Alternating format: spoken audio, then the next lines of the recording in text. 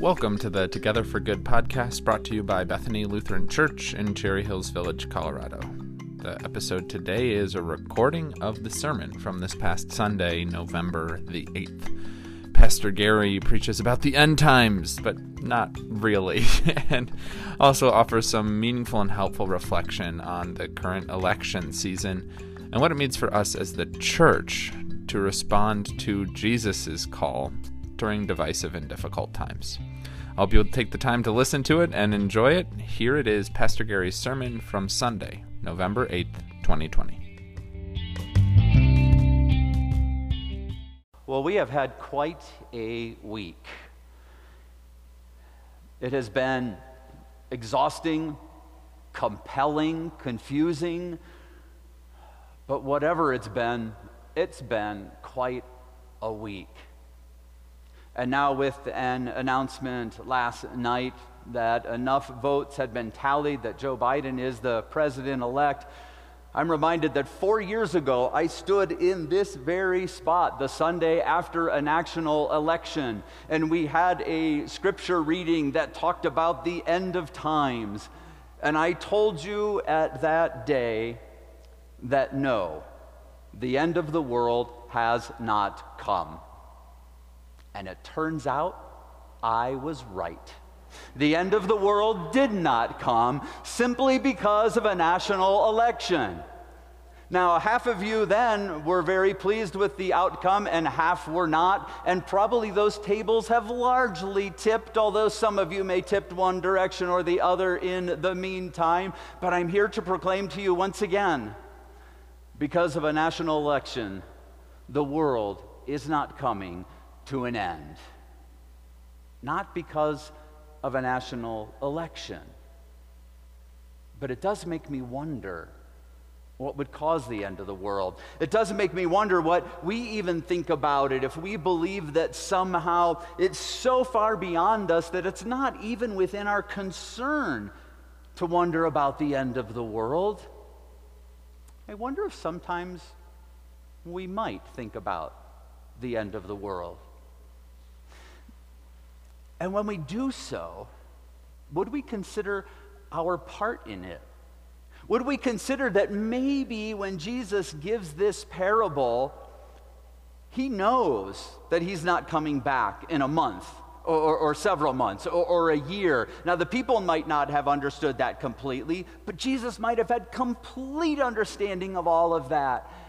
And he knew that people would read this parable over and over and over again. And his concept was we should always be ready for the bridegroom. But what if we weren't ready for the bridegroom to return?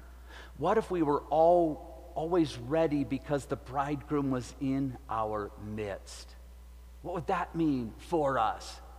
You know, that was part of what the church in Thessalonica was worried about. That first lesson that Vicki read for us talks about the concerns that the people had, because they had this concept that Jesus would return and that all those who were alive, they started building this construct, that all those who were alive would be raised up with Jesus. And then they started going, as minds will go when we start having matters of life and death and salvation in our minds, that what if somebody dies before Jesus returns? And then somebody said, well, sorry, they're out of luck. And they believed it. You know, they thought, oh no, what will happen? So Paul has to come and create this theological understanding for them that Jesus' life, Jesus' death, Jesus' resurrection, and Jesus' ascension is for all of us for all time. So don't get hung up into the whens, the wheres, the whos, the whys. Instead, just let God handle this and know that God is handling this. But as much as God is in charge of salvation, God's still counting on us to care for the bridegroom. God is still counting on us to be people who live in expectation of what God has in store. Now, I can tell you that almost definitively, I don't think it's going to be today. Yesterday, we had a shot. Because yesterday was really overcast and cloudy, and we're told that, that Jesus was going to return and take us up into the clouds. So yesterday, we had a viable opportunity for that to happen. Today, there's not a cloud in the sky, so relax. Not going to happen. What could happen today is that people could feel more prepared to be people of the bridegroom today than they were yesterday, and could understand what it means to move ahead in faithfulness. And maybe even in this country, in the midst of times when it seems as if we can get pulled away from one another so easily, to know what it means to be drawn together. We talked about these very things 4 years ago, and talked about what does it mean to be the church in the midst of tumultuous times. Sometimes what it means to be the church in the midst of tumultuous times is to live like it matters.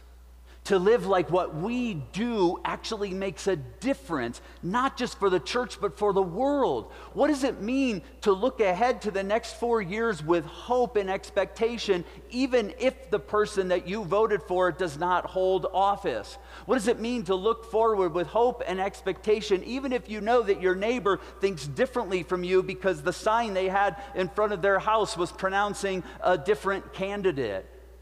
What does it mean to look ahead with hope, knowing that the bridegroom is in our midst, calling on us to once again be the church? What would it mean if we decide for the next 4 years that we have not run out of kindness, but instead we have enough of it to keep pouring into our lamps to keep them burning? What does it mean if we have enough generosity in our hearts to live that out? And not a flask, but jugs of oil of generosity to keep that lamp burning?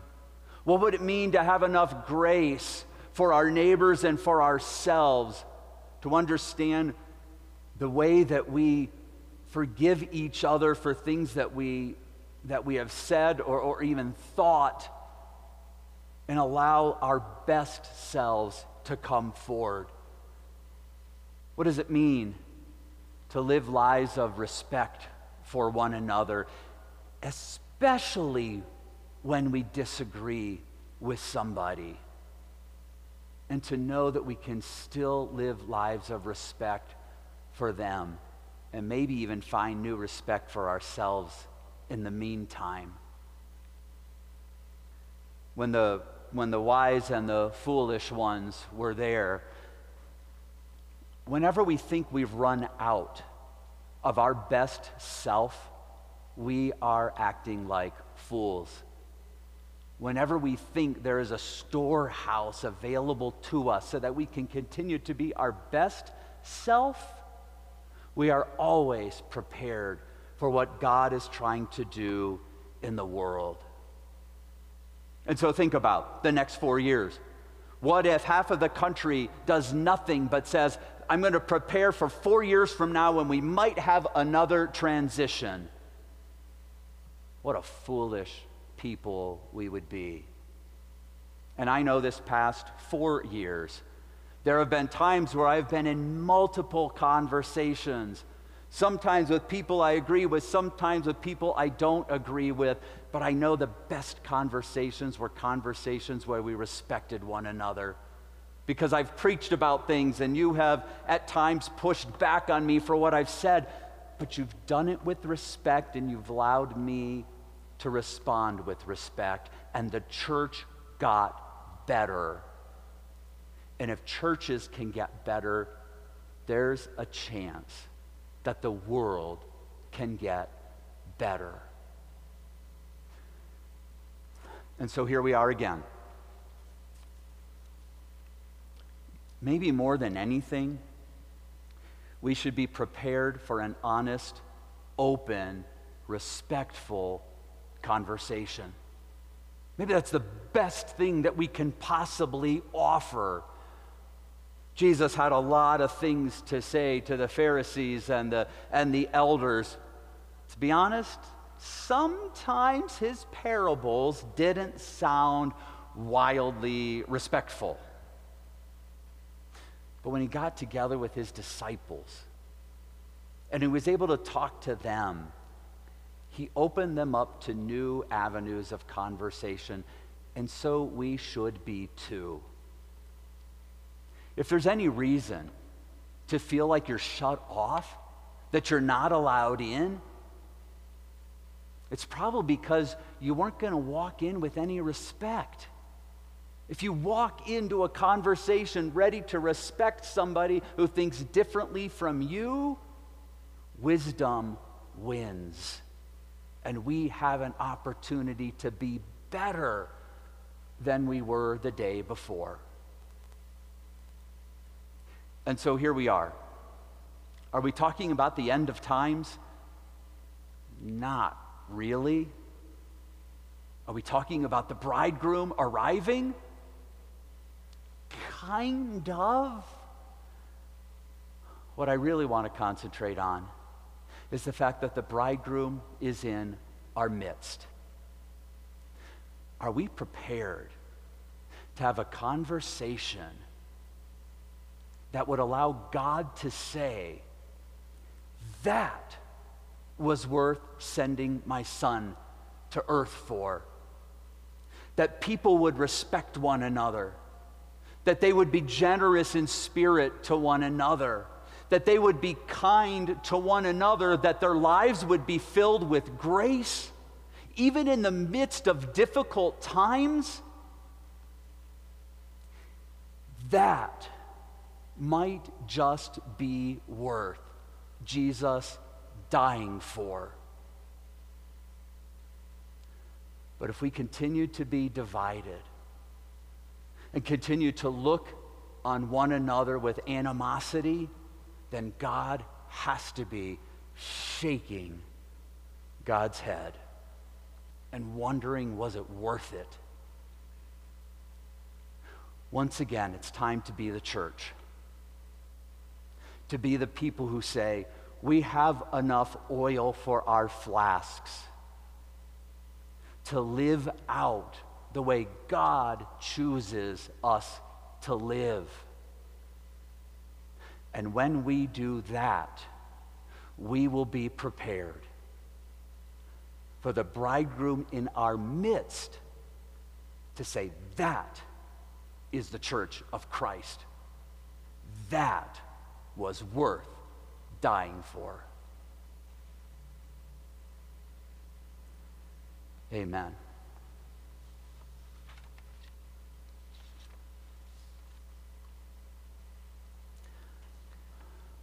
I invite you to join in singing our hymn of the day out of your worship book. It's